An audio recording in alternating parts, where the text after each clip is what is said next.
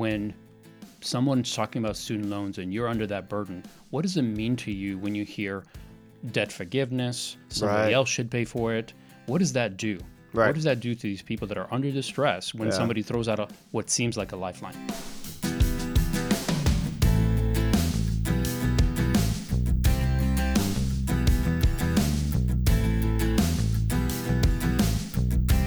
Welcome to Getting Money Right, a show dedicated to helping you achieve financial freedom through education and inspiration so that you can be free to pursue your true life's purpose. We're your hosts. I'm David Thompson here with Leo Sabo, and in this episode of Getting Money Right, we're going to be talking about student loan debt. And we're going to touch on some really interesting statistics, in my mind, like mind-blowing statistics that relate to student loan debt and how politicians are jumping in to provide solutions or at least provide political banter on this, and how this is going to impact you. If you have student loans, if you know someone who has student loans, we're going to talk about all these different facets of the student loan crisis, of the student loan debt problems in America. That's what we're going to be looking at. Student loans are now at $1.6 trillion. Yep. That's an incredible number. It's crazy. That number has tripled since 2005. So the past 14 years, it went from, I don't know, what's 1/3 of 1.6? It's 0.56, 0.57, somewhere in there. So you go from maybe 500 billion to 1.6 trillion. Yeah. The numbers are staggering. To understand the magnitude of this number, you've got to consider that credit card debt, all credit card debt, is only at 1 trillion. Yeah, which is a huge problem in itself. Which is also but a this mess. completely eclipses that. Yes. So, we're going to have to look at the consequences for young adults as they start out their journey and they've got sizable student loans. And I just think it's crazy that we're here. I agree. And we actually found this a survey that we want to share with you. It was done in 2018 by Summer and Student Debt Crisis. And some of these stats were staggering to us. So we want to share them with you and help you understand the impact this has. It's not just the loan issue. It's how it impacts those who take it and then have to start their life out. So most students that take out student loans are young adults. They're between 18 and 22 years old, less than 25. And as soon as they come out of school, they start their life. Yeah. And there are certain things that we expect young adults to do as soon as they start their career. So look at some of these statistics. 19% of these folks will put off marriage. 19%. 26% putting off having children. And we talked about the issue with how many children are being born today versus 100 years ago and how that's impacting Social Security and so many other aspects of our society. 56% prevented from buying a house and 42% prevented from buying a car. Yeah. I mean, these are huge, huge things. Imagine you graduate from school, but you can't purchase a vehicle to get to and from work. I mean, 42% are putting off or being prevented from buying a car. Right. The idea of 19% waiting on marriage, which I understand. There may even be some wisdom in that. Sure. But the point is that it's happening because of the amount of student loans. Yes. 80% have put off saving for retirement. I mean, that's just obvious because they're swamped with debt. But when you're young, that's the best time to start saving because then you've got a 30, 40, 50-year time horizon for that money to grow. Instead of a 20, 25-year horizon. Exactly. So we're not saying that they're necessarily wrong in the fact that they're not doing some of these things because some of them are so swamped with debt. But it's wrong that there's so much debt out there that it's now forcing these young adults to not be able to do things that they should be doing early on in their life. 58% report a decline in their credit score. And that's because they've got all this debt that they hopefully can make payments on, but not all of them can. So now their credit scores are going down. 13% failed a credit check for an apartment application. So you get out of college and you can't even get somewhere to rent. 13%. Right. I mean, that's more than 1 out of 10 people that are not going to be able to find a place to live, at least not an apartment, based on these issues from this problem. It's just crazy. Yeah. There's a couple more. 85% said student loan debt was a major source of stress. Yeah. And it's a big one because emotionally, that much debt, I've been under that type of a load, and it really does impact almost every waking moment of your life. I mean, you just go to bed thinking this is a nightmare and I need to wake up from it. And I think for some people, it's so overwhelming that some people will even commit suicide off of this, Yeah. because they just don't see a way out. And that's terrible to think that somebody has with so much promise would even Right. consider taking their life because of money. Right. But this is the kind of pressure it builds. Yeah. And the last one is 50% could not donate to charity. And this is a big one. I mean, if you think about the fact that there are some organizations that are doing great things throughout the world, even in our own communities, and if everybody is not pitching in something, then these organizations either have to wait on a few people to be super generous, Yeah. or they don't get funded. Yeah. And some of these programs that are not going to be done, then the government has to step in, and we know how the government handles those kind of situations. Not done well. So again, Yeah. as we look at all of these statistics that have come from this study, we see some very significant things that are preventing Yeah. these young adults coming into their own careers, their own adult life. Yeah.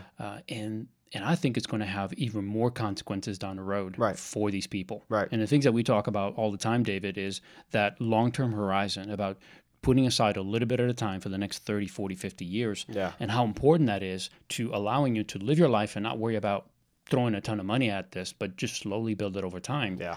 And a lot of that's not even an option anymore for these folks. Yeah. Well, and you look at just the personal implications of not being able to do some of these things right after college. I mean, not being able to donate or give to a charity that's important to you. We know, Leo, that when you give, it begins to break selfishness in your own heart Sure. and in your own mind. Sure. And so if you're not able to give anything, which, hey, we know that's not true. You can always give. You can always be generous. It doesn't have to always be money either. Right. So, and it doesn't always have to be money. But we know that if somebody is being held back from giving, they're giving up the opportunity to break selfishness in their heart and in their mind.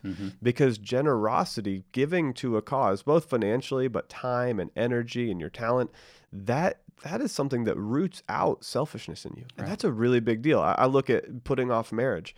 Marriage is an institution that's the foundation of the family unit, which then kind of grows into the larger city unit and into larger state and political unit. It's our society. nationally. It's what's based society. on. It starts there with marriage. We have two people who can trust and rely on each other. Two are better than one. Yeah, we talked about that a lot. So putting off having children, the ability to then pour all the great things that you've learned into the next generation and into your kids, that's such a huge blessing.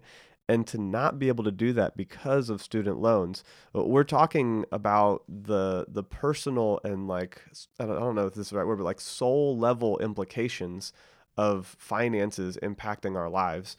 And Leo and I hate the idea that somebody would miss out on the opportunity to begin saving for their retirement, miss out on the opportunity to begin giving, to root out that selfishness in them, to be able to get married and begin to go into a deep personal relationship with somebody, all based on money. I mean, all these 10 different stats, they go beyond just the financial numbers. There's a deeper personal level here that we've got to get to. Yeah, totally agree. And there's also the morality of student loan and paying them back. Yes, I think that's what we something wanna that dig into. we absolutely need to discuss, because there are a lot of folks these days interested in talking about this topic. One, because obviously the government has noticed, finally, that the 1.6 figure is just nuts. And just recently, actually, we'll mention this a little bit later, an article that came out that you and I were pointed to, that talked about how there needs to be more that the government does in order to deal with this crisis. Yeah. But let's start with, what does it mean when someone's talking about student loans and you're under that burden? What does it mean to you when you hear debt forgiveness, somebody else should pay for it?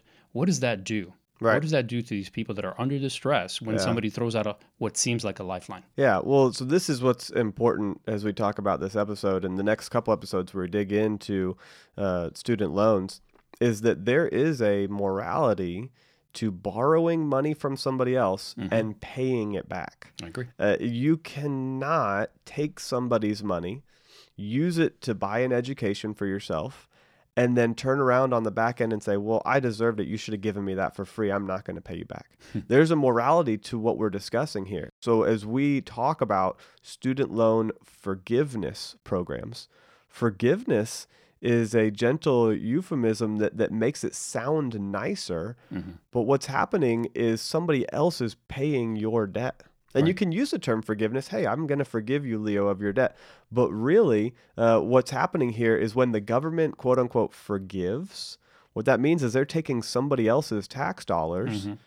and they're paying your debt off. Yeah. And so as we talk about this, there's a morality that when I go to school and I have a desire to learn about fill in the blank, engineering, art, business, math, to become a teacher, Right. I have a desire to learn. Education is not free. No. And so it costs money for someone to give me their time to teach me. It costs money for the books that are printed. It costs money for the buildings, the air conditioning, the computers. I mean, just whatever it is, there is a cost here. And so we're going to be talking about the morality of saying, look, somebody else invested in me with their time and energy, but in order to do that, I had to pay them something. And so now I'm going to graduate from school and say, oh, I shouldn't have to pay this back. I deserve this. We're going to be talking about those ideologies and those mindsets because the idea that I deserve something for nothing, well, that's really a broken mindset. Yeah. And the other thing that it really, when you think about what people are doing when they embrace this kind of mindset, is that they're embracing a cultural value, right? And those cultural values basically says it's okay to do something that will benefit some, but actually hurt someone else. Yeah. And in the end, the government doesn't have the ability to, or shouldn't have the ability to punish one group while benefits the other. Yeah. Because what does that do to society? It breaks Right. it down. It causes division. This is something we've seen a lot of. And unfortunately, anytime there's a political season that ramps up because of an election or something like that, we see that where one politician was trying to find favor with one group. And unfortunately, this is where some of this poison is sprinkled in. Yeah. So we really want to address it from that perspective, not because we're trying to take a political stand on any of these issues, but really look at it from a moral perspective. What's Yeah. right? What's Right. right for What's right? everyone? Yeah. And that may not be that somebody gets a free lunch because, as we've talked about, there's no such thing. Right. There's always a cost. And there's a value to understanding that when there's a cost, there's Yeah. also a reward. When you're willing to pay Yeah, the that's cost, good. the reward is going to be much more valuable to you. And it's going to be something that you're going to be proud of, something you're going to use, something you're going to continue to put value in for the rest of your life. Yeah. Yeah. There's a value to delayed gratification and that hope of something coming in the future where you work hard, and then there's a reward and a production for it.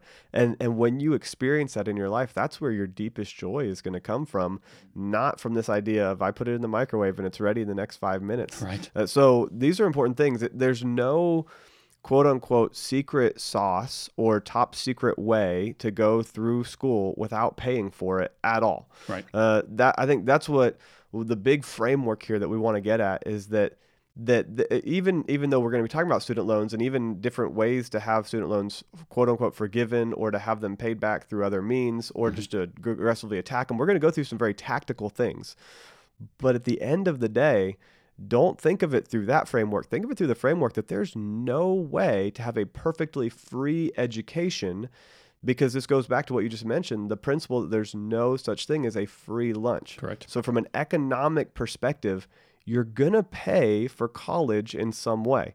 So you may study like crazy in high school and you pay with your time and you pay with your energy and you focus and get really good grades.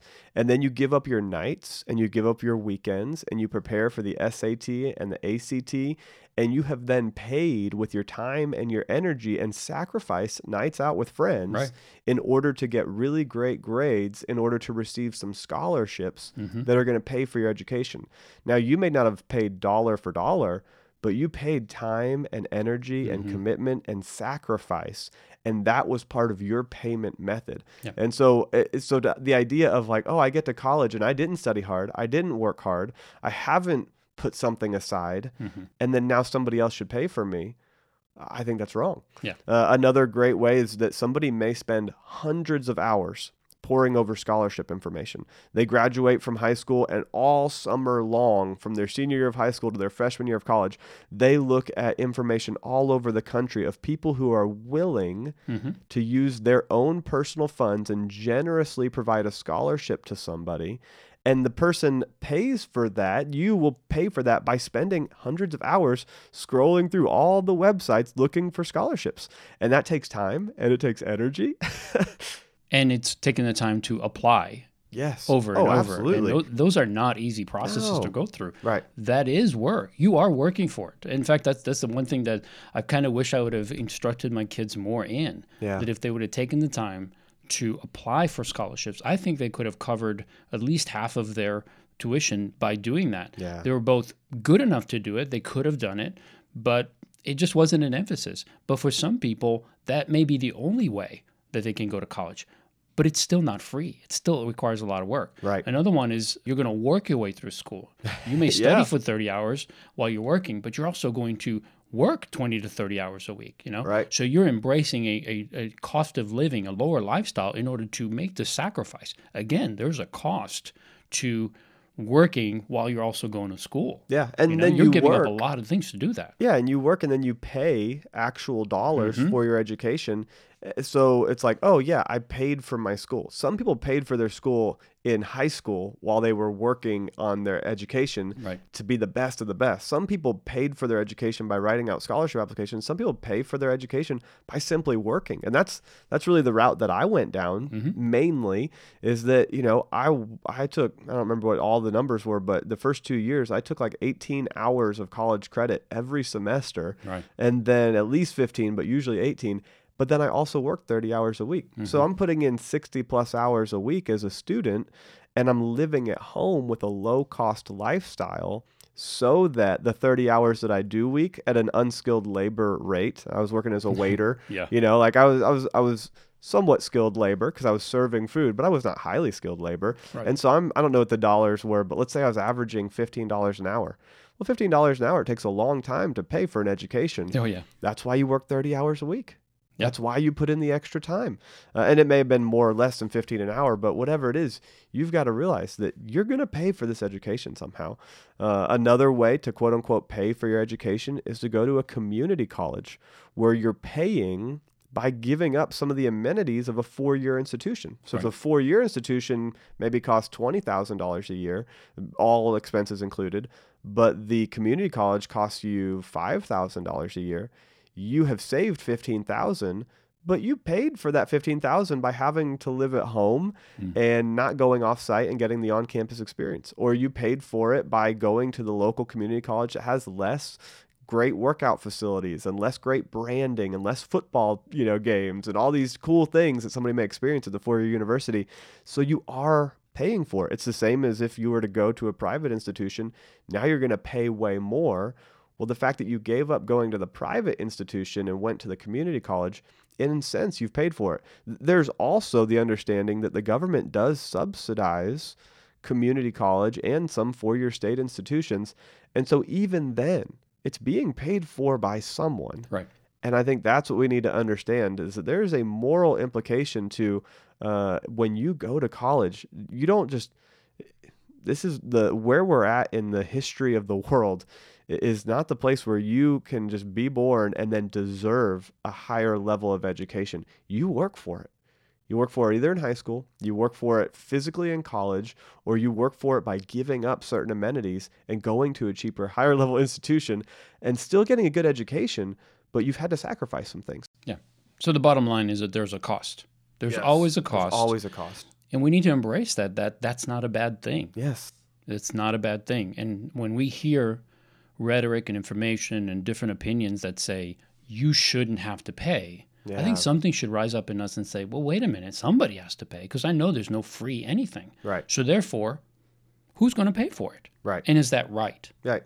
Is it right to take from somebody else to pay for my education? Right. Is it right for me to come over to your house, Leo, steal money out of your safe or your wallet, and then go buy myself a new car? And I'm like, oh no, I deserve this car. I deserve to have transportation.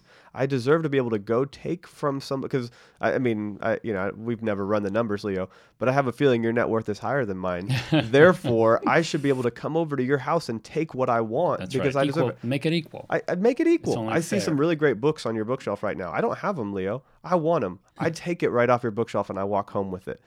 There's a difference between me taking something that belongs to you and you recognizing that I have a need and you generously saying, David, I have this book. It impacted me. It served me well. Right. I want to give it to you. Yes. there's choice. There's choice. There's choice. There's and a that, huge and difference. That's a big thing. Yeah. So the last thing maybe is thinking about using debt to pay for school. And this is kind of where we are really focusing on this episode in the next couple, is that you may not pay right now if you take out a student loan. Right. But you will be paying. That's right. You're going to pay. And it's just an understand fact that when you sign a document that says, I promise to pay this amount of payment per month, per year, with interest included, you're also not only agreeing to paying, but you're also agreeing that whatever consequences comes from this, you can handle, right? That there's a financial pressure that you're going to be under that says, hey, I have to pay this back, which means that there's going to be a sacrifice later. You're going to pay for it in payments and the things that we discussed earlier, which you may have to put off some things. Yeah. And that's okay. And I really want to emphasize this. It's okay to pay for things. Yes. It's okay to make sacrifices. Exactly. Because that's what makes you a more valuable person. Right. You go through stuff. You're being refined and made into a better person. Yeah. And so whether all of these things we touched on, this was intentional. Whether you study like crazy in high school, whether you spend 100% of your time pouring over scholarships and writing for grants, whether you're going to community college, whether you're working, whether you're taking on debt, all of it is you agreeing that there's a cost and you're willing to take it on. Right. Well, and I even look through the statistics that we just talked about, 20% put off marriage. I personally experienced that because I waited to marry Ashley and we waited to get married till after we graduated from college. We sacrificed, we waited on marriage in order to finish our educations. Now, it wasn't specifically because of student loans, but that sacrifice was worth it. And we invested that time in our education so that our marriage could be more fruitful. 2 college-educated people have a much higher likelihood of maintaining their marriage throughout their lifetime.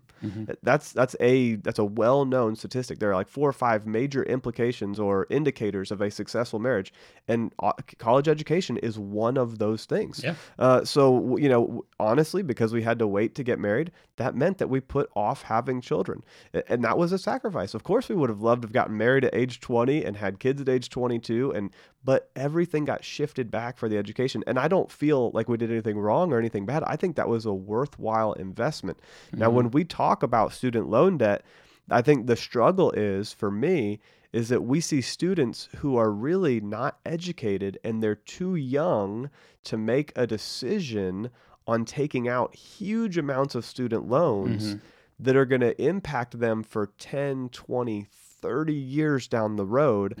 And I think that it's important that as leaders, as friends, as family members, that we and you, the listener, would be going and talking to the people in this age range and sharing the implications. And I think it's interesting that the government is finally starting to catch on to this because of the $1.6 trillion of student loan debt. And guess who's kind of on the hook for that? The government. If the students don't pay... Which really means we're on the hook for it. Which really means the taxpayers. Let's just be real which is really you and me, Leo. The government could raise our taxes because they allowed somebody else to borrow money and they didn't have good educational standards in place. And now the government's in trouble, which means we're personally in trouble, which I don't love. No, not at all. So huge shout out to our friend, Jonathan Arosamena, who sent us this article from MarketWatch. And it talks about how the U.S. Treasury Department is finally understanding the importance of educating students on finances before they make these huge life-altering decisions and giving students the information that they need. So, Leo, what are some things that we can do, or that as a society we could put in place at the collegiate level to begin better educating these students about the true cost and the pain of student loans? Yeah. Well, I mean, I really appreciated that this article was written, and that the powers that be, whoever those are, whether it's the government or whether it's the financial institutions, that they are seeing this as a problem finally, and that they're willing to say, hey, we need to do more, that there's some financial education that needs to happen ahead of time, not after the effect, because it really does no good for those people that are already in debt at this point. We'll talk about and hopefully give some good suggestions and information that would be helpful for those folks. But I love the idea that they're doing it. It's a little bit late, but it's better than never. So I am grateful for that. But the thing that I also want to say is, whatever the government and whatever institutions may put into place to help these future students make better decisions. I think that's important, that there are guidelines and things in place so that it's not easy to get into trouble.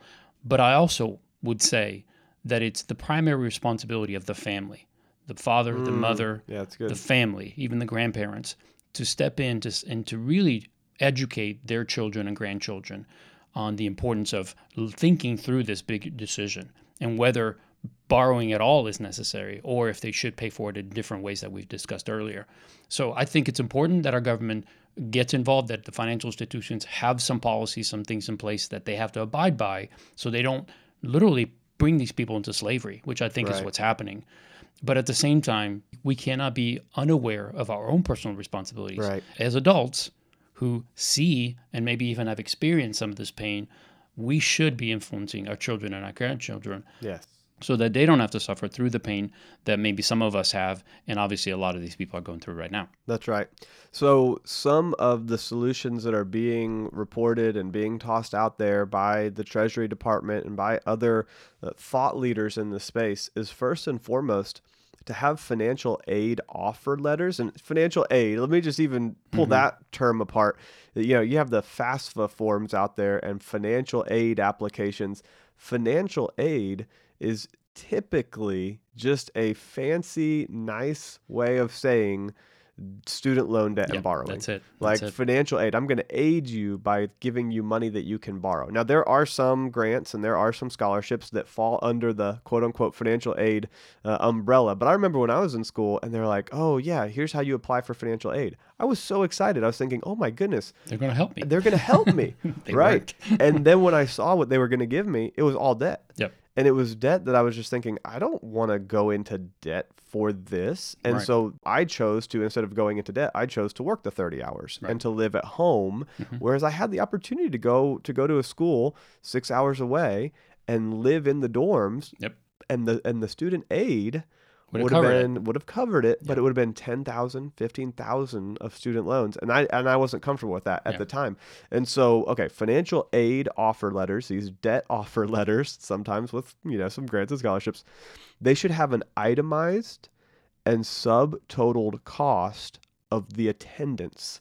So if I'm going to go to school, it should tell me exactly how much I'm going to be spending and how much money it's going to cost me to attend this college. Right. It'll blow you away, but most colleges don't do this. They do not actually give you the real numbers in a itemized breakdown of what you're spending. And this directly affects the costs that you're going to pay to the college for things like tuition, for fees. I remember there was I went to SMU in Dallas for my last 2 years of college. I remember an expense of just called other fees for $1,800. Wow. That the school could not tell me what that meant. I said, "What is this? I don't want to pay these other fees. I'll pay the tuition. I'll pay for the meal plan." And actually, I was an RA in the dorm, so I didn't pay for the meal plan. But I'll pay for the tuition. I'll pay for the parking. Yep. Yeah, I can physically see where I need to park, and that costs you money to own land, and so I will pay for the parking. I wasn't happy about paying for parking. I remember being a little incensed about that too. But I'd rather pay for that. But you tell me there's $1,800 in fees that you can't even tell me what they are. Yeah. That drove me crazy. So these costs should all be calculated. And it should show the student what they got what the total cost is, what they got in scholarships, what they're taking out in debt, and kind of a timeline. If it takes you 10 years to pay this debt off, you may think you're only spending $15,000 this year, but you're actually spending $22,000 based on all the interest you're going to spend. And then if you rack that into not just 1 year, but 2 years, 3 years, 4 years, now it's itemized out to where it's like you're now expecting to pay back over $100,000 for this 4-year experience. Right. But most students don't have that information in front of them. No. What they have, and I actually just got something in the mail the other day. It looks really cool. You open up the college acceptance letter, and it shows, welcome to the university, and it's this huge congratulations, and there's confetti, and there's like a banner that you can put above you and take a picture with #accepted or #loved by this university, whatever it is. Right. The whole sentiment is around the joy of getting accepted into the college without realizing the expense. And I think there should be joy around being accepted into a great institution. There's nothing wrong with that. but a student should have the ability to look at the actual numbers. And I think that's really cool that we're now getting to the place where that could be something that schools are required to do, because not a lot of schools do that well right now. Yeah, it reminds me of the whole housing market, what happened in 2007-8 in the economy. It was due to, unfortunately, loans that were being offered to people that should have never gotten loans. And how did that happen? Well, it happened because the downside to taking on the loans was never discussed. Right. Meaning, hey, borrowing 120% of the value of the loan is not only going to put you behind day one, but it'll put you behind like 40%. Because we talk about adding 20%, right? Putting 20% down. So if you have to walk away, you can cover the costs. Well, when you buy a house and you're putting almost nothing down and you're borrowing 120%, I mean, that's putting you in a position where you can't just walk away by writing a check. Right. You're going to be indebted for multiple years. And this is the same thing. It's hiding valuable information, in my opinion. And it's just allowing people to get into. And I had this discussion with a friend recently where, the default rate for credit cards is so low. It's like 2 to 4%. And it's because it's so low that these credit card companies are willing to offer debt beyond what anyone should take, because they know one way or another you're going to stress over it and you're going to make the payment. Right. Even if it takes you the rest of your life, you're going to continue to make payments. Yeah, you'll make the minimum payment, but then because you make the minimum payment, it takes what should have been $1,000 bill and literally turns it into a $4,000 bill. It's like $3,654. Like, I've run the numbers. I've seen the actual credit card statements. And the cool thing is finally there's been some legislation that requires the credit card statements to show you what the overall expense will be if you only pay the minimums. But that's what they're finally now starting to do for colleges. Here's what it would look like if you only pay the minimums on your student loans. Here is how much you're actually borrowing. So this is really important stuff. I agree. And there's so much more that we're going to touch on, but unfortunately, we're going to have to do that in the next episode. Yes. So we just want to thank you for joining us for this episode. Our desire is for you to continue to develop in your own financial wisdom. And part of what we're doing on this podcast is really to help you understand personal finance and how that's touching your life. So if you enjoy the episode, would you do us a huge favor? Would you share this episode with someone? A loved one, a friend, a colleague, a coworker, someone that will benefit. I was talking to a friend recently, someone that actually is one of my tenants, and we were talking about finances. And I just said to him, I said, if you manage your money well, there's a lot of things that you can do. And the first thing he said is, I don't manage my money well. So I know I know a lot of people are stuck and they don't know what to do. They don't know how to manage it. And what we've been offering on this podcast, and what we continue to offer, is just basic financial information that I think will make a tremendous difference in your life. So please, if this is benefiting you, share it with someone else.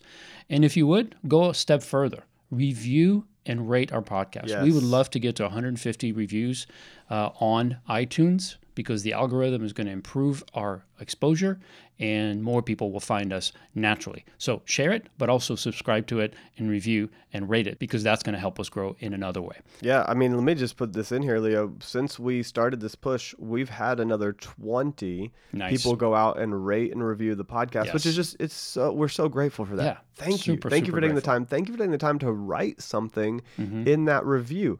That means so much. And that's just 20 that have happened on iTunes. So that means that when you go into Spotify and the Google playlist and CastBox and all the other applications that are out there that people listen to us through, we just say thank you. 20 is just a representative sample. Yep. It's awesome. So grateful for everybody for doing that. And please continue to do it. We'd also encourage you to find and follow us on our social media channels and just continue to spread the love. We'd love for you to do that. Also, you can go to leosabo.com for more resources, tools, and helpful content.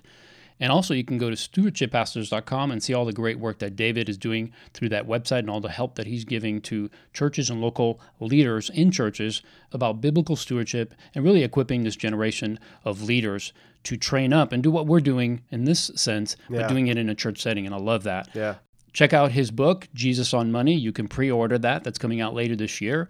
And I think it's going to be a great resource for you and potentially your pastor. If you are going to a church and your pastor does not address this topic, we know many pastors are kind of shy about teaching on money because there could be some negative consequences, and I understand that. Well, this book is going to be a great resource for them so that they can use that information to teach their congregation about money from a biblical perspective. Well, we are grateful for all that you're doing to spread the love for Getting Money Right. And we look forward to having you join us next time so that together we can keep getting money right.